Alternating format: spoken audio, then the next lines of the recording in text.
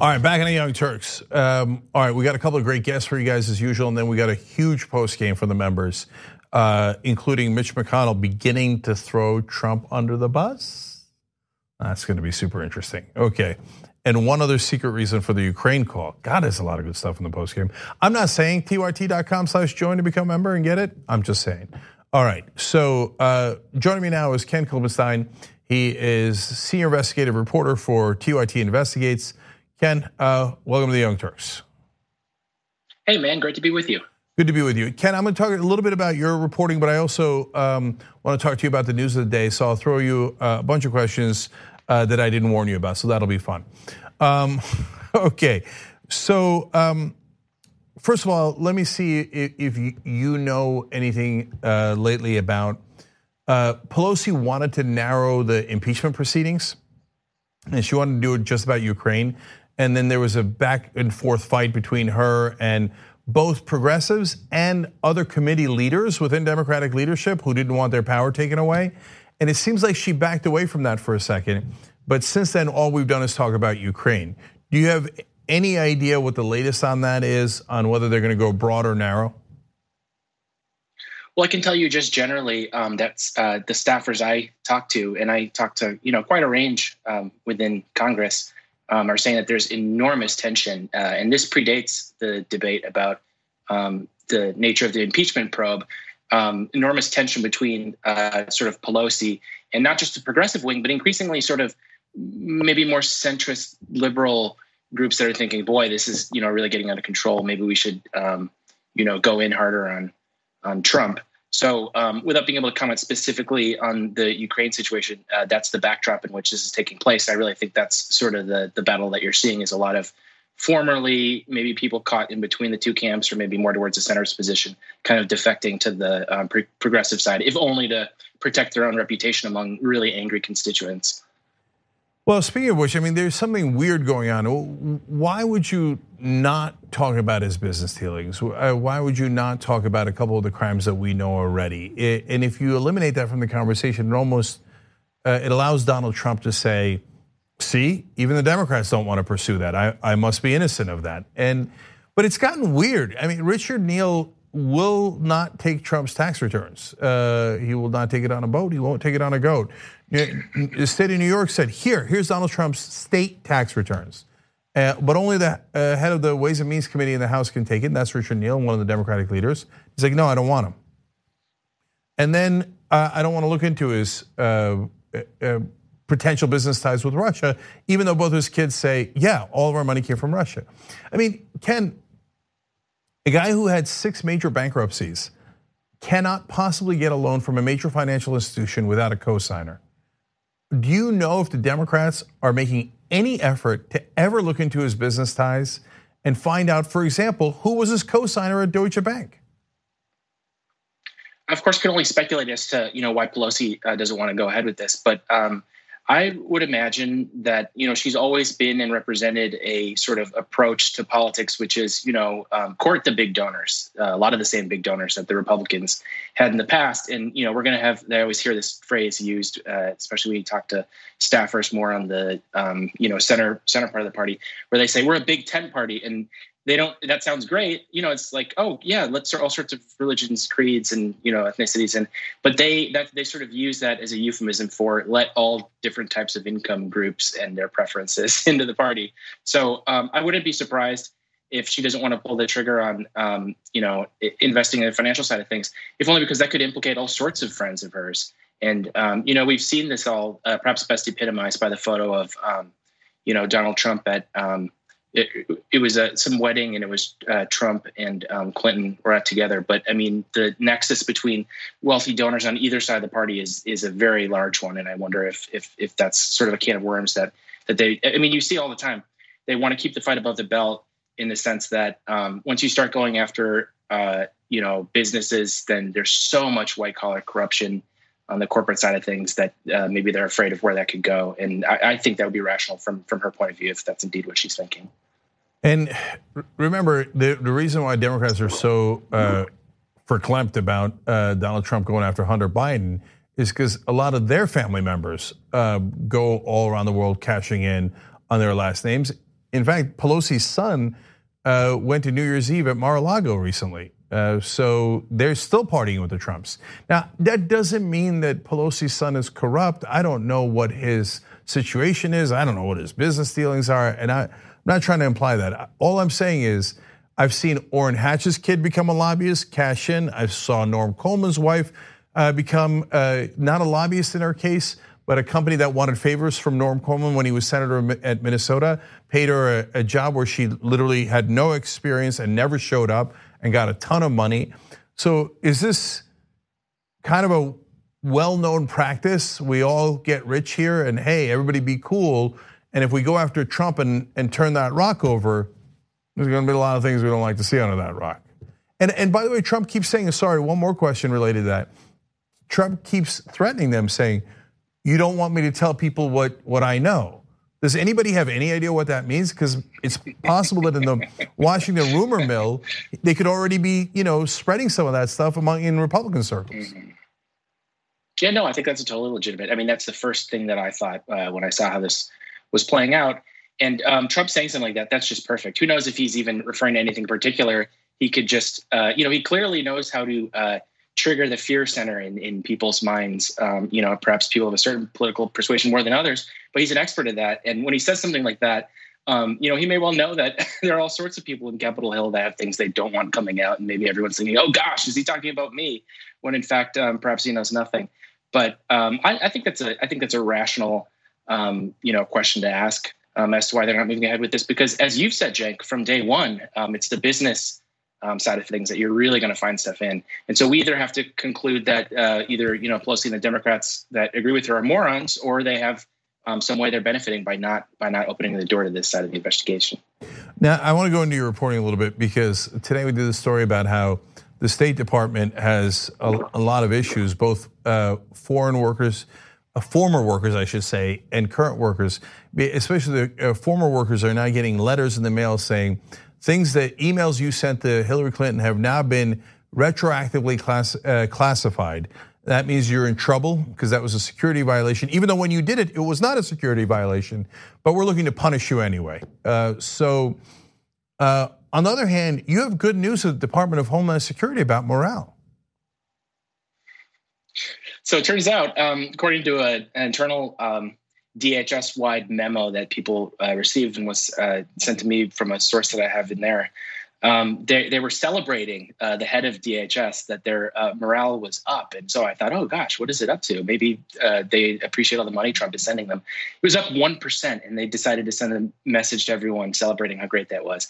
And if you look at it, they don't actually list which subcomponents within DHS comprise, or they listed a couple that comprise the increase, and it's like the Coast Guard and I can't remember the other groups, but notably it was not ICE, it was not CBP, because what you find with those groups is that there is there's been reportedly a crisis of morale within the groups really engaged in the border stuff, and that's certainly on an anecdotal level what I've heard from folks inside that I talked to in those sub agencies. So I thought that was sort of telling that even with all the money that Trump is throwing at them and all the new authorities, you're not seeing an increase in. You're seeing a 1% increase, which is, of course, is quite small, and that is not actually localized to the groups that he's lavishing all this stuff on. It reminds me of one of my favorite tweets. Right before he dropped out of the presidential race, John Hickenlooper sent a congratulatory tweet to himself saying, "Hey everybody, it's time to get excited. We're peaking. We just reached 2% in the polls." It reminds me of Rubio. Do you remember when the commentators were like, "Oh, he's going to sweep the country here"? He gave him third place, fourth place in the last one. He's about to clean up here. Yeah, and of course the infamous Joe Mentum when Joe Lieberman came in fifth and said it was basically a tie for third, so I have Joe Mentum. Okay, it's still funny. Anyway, now one of the calls that apparently Trump hid in his secret server was from the Saudis, and so there's a lot of discussion about his ties to the Saudis.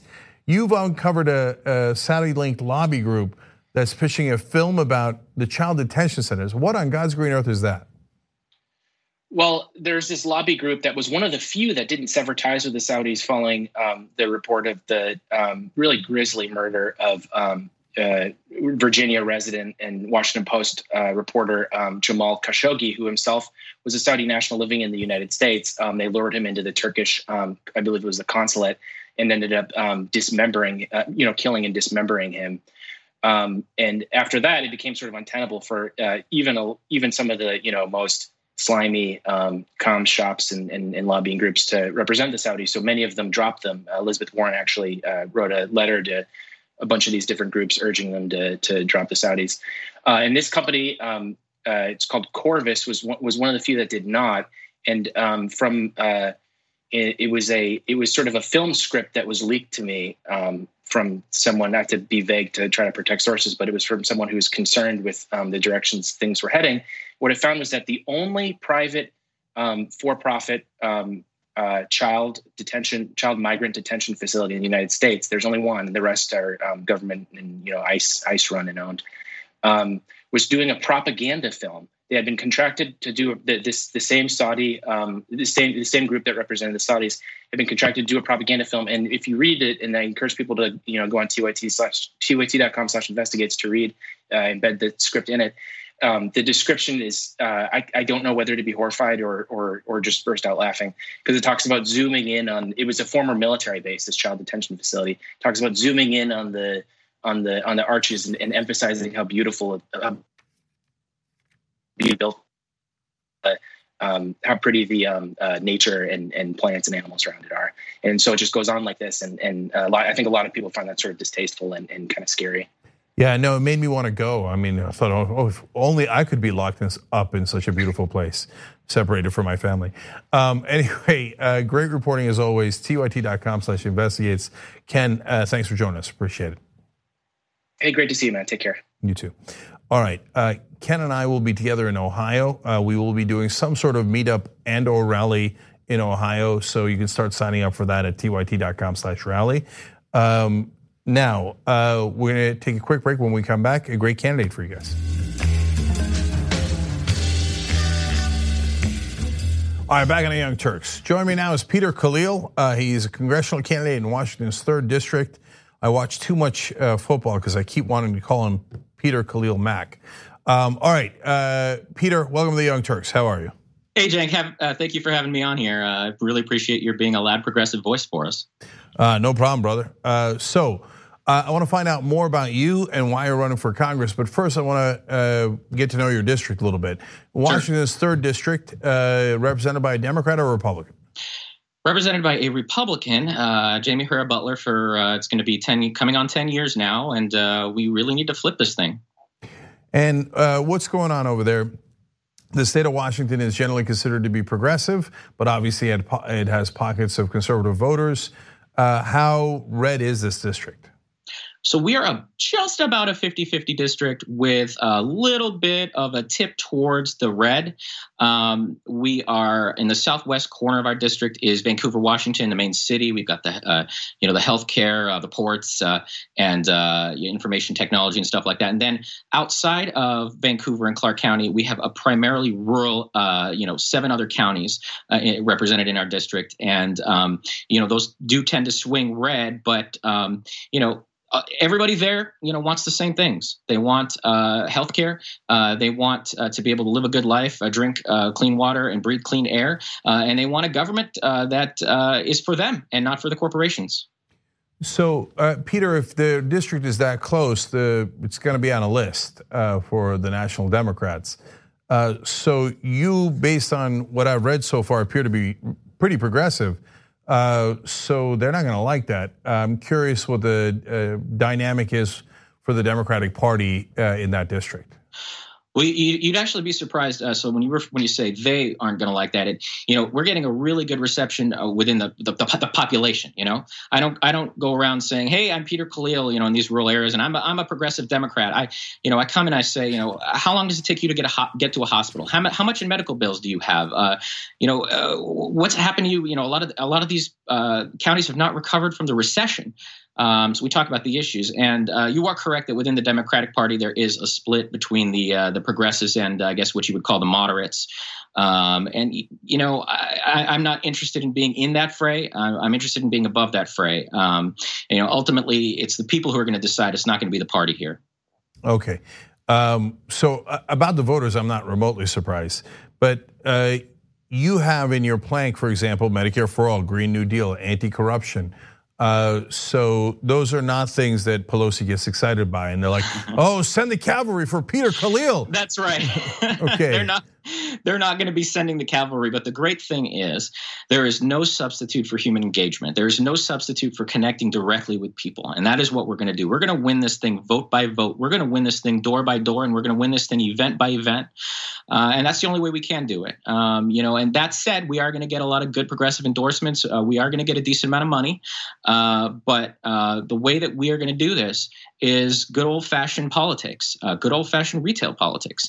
And we have to do this, I believe, because 2020, I think, is our last chance on a lot of things. But you're right, cavalry isn't coming for us. Yeah. So you worked on Wall Street, Peter. What did you learn from that, and what did you decide to do instead? So yeah, I worked for a big white shoe law firm, and I understand you're a lawyer as well, and so you kind of know how it works. From 2007 to 2010, I worked for a big Wall Street law firm, and my wife did too. And I represented banks, and my wife was actually on the Madoff case. And what I saw there was stomach turning. Honestly, to be honest, you know, you had these companies betting for and against the same risky investments. You had companies, banks openly violating anti-money laundering regulations.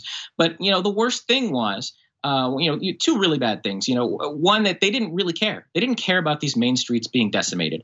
And the second thing was, and you know, this is why I'm running on a very, very strong anti-corruption platform, is that they would contribute millions and millions of dollars, either directly or indirectly, to political campaigns to make sure that our representatives voted the way they wanted them to vote, not the way the people wanted them to vote. And that's why I left that after only 3 years. I left Wall Street, and so did my wife, and we moved out to the land of my wife's upbringing up here in Southwest Washington.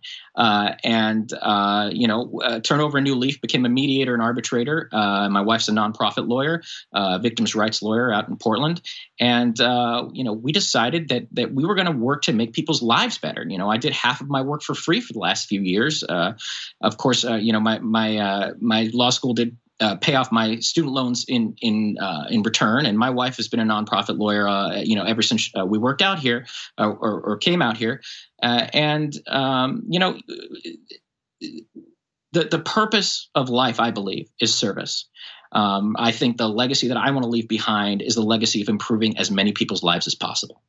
So, Peter, you do have a strong anti-corruption stance, but tell folks what it is. So what would you do mainly to get rid of that corruption? Because, you know, when I remember the famous moment when Anderson Cooper, at least it's famous to me, when Anderson Cooper asked in the Brooklyn debate back in 2016 to Bernie Sanders, do you think the money that Hillary Clinton took from donors affected her votes? And he was too damn polite to say yes.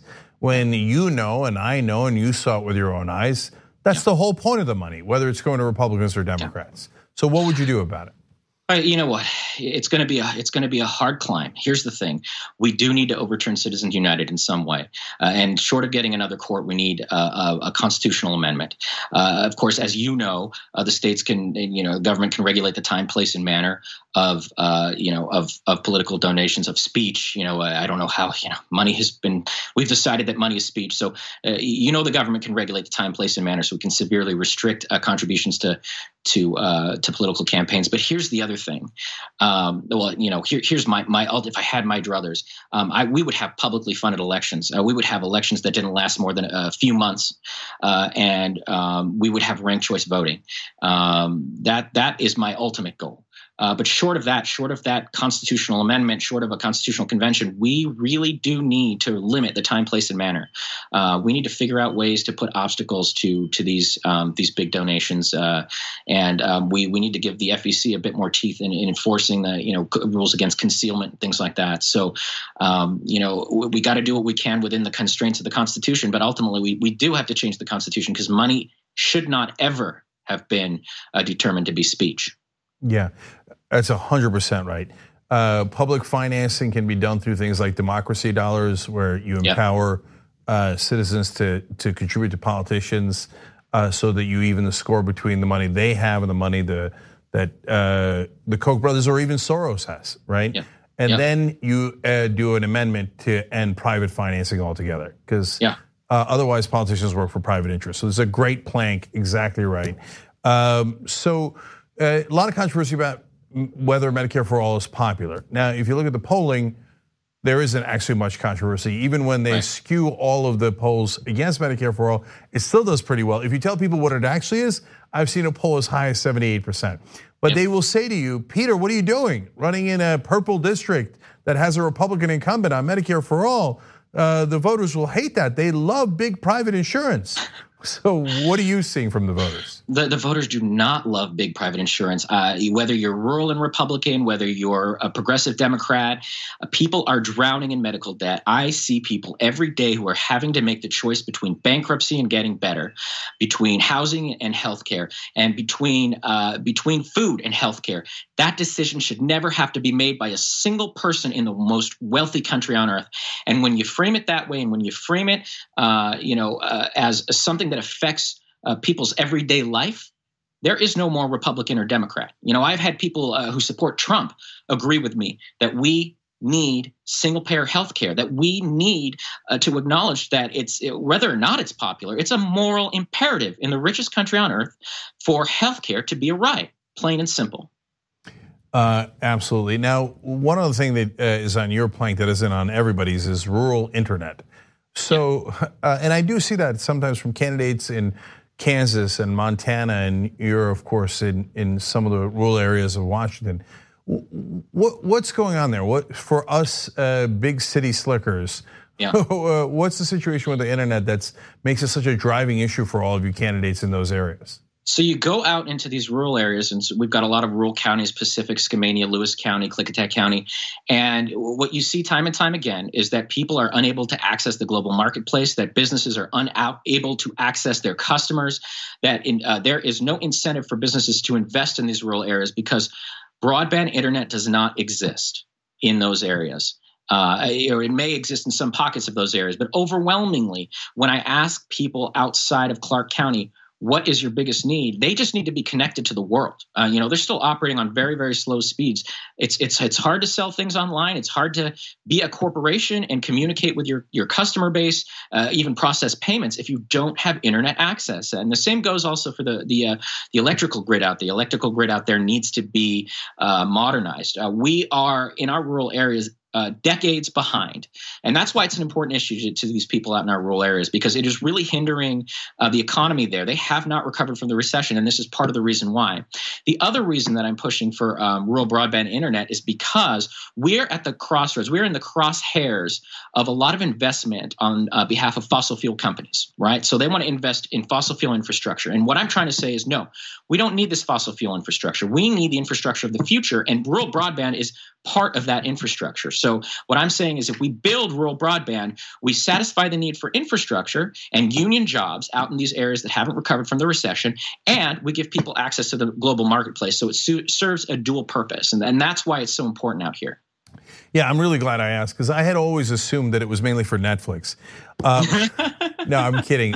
Seriously though, I had assumed that it was mainly for access to information, which is critically important. But I didn't realize that because I don't live in one of those areas, that it's also really important if you want to run a business. How the hell are you going to sell anything online if you can't go online? And exactly. So, that's the modern economy, no question. So it's imperative to the economies in those areas as well. And I'm glad you're fighting for it. Before we let you go, super quick, is the doll behind you next to the Peter Khalil sign of Ruth Bader Ginsburg? That is my wife's Ruth Bader Ginsburg action figure, and don't call it a doll, all right? It's an action figure. All right, big ups to the Khalil family. Okay, KhalilForCongress.com. This is actually the last day of the quarter. It's actually very relevant to donate, especially on a day like today, fighting against anti-corruption. KhalilForCongress.com/donate/volunteer. All the links are always down below if you're watching later on YouTube or Facebook. And by the way, our URLs for that, for any of our interviewers is youtube.com/TYT Investigates. That's a good place where you could find all these interviews very conveniently. Peter, thank you for joining us. We appreciate it. Thank you, Jake. I really appreciate your having me on. No problem. Okay, when we come back, we've got another half an hour for you guys who are members. And so we've got a lot of important and interesting news. Is Mitch McConnell beginning to throw Donald Trump under a bus? Is there a fourth reason why Donald Trump made that call to the Ukraine? The answer is yes. And I hadn't thought of it, and it made me go, oh. Muslim congressman takes on Donald Trump in a brilliant way, and more. All of that for the members. TYT.com/join and become a member right now. We'll see you there.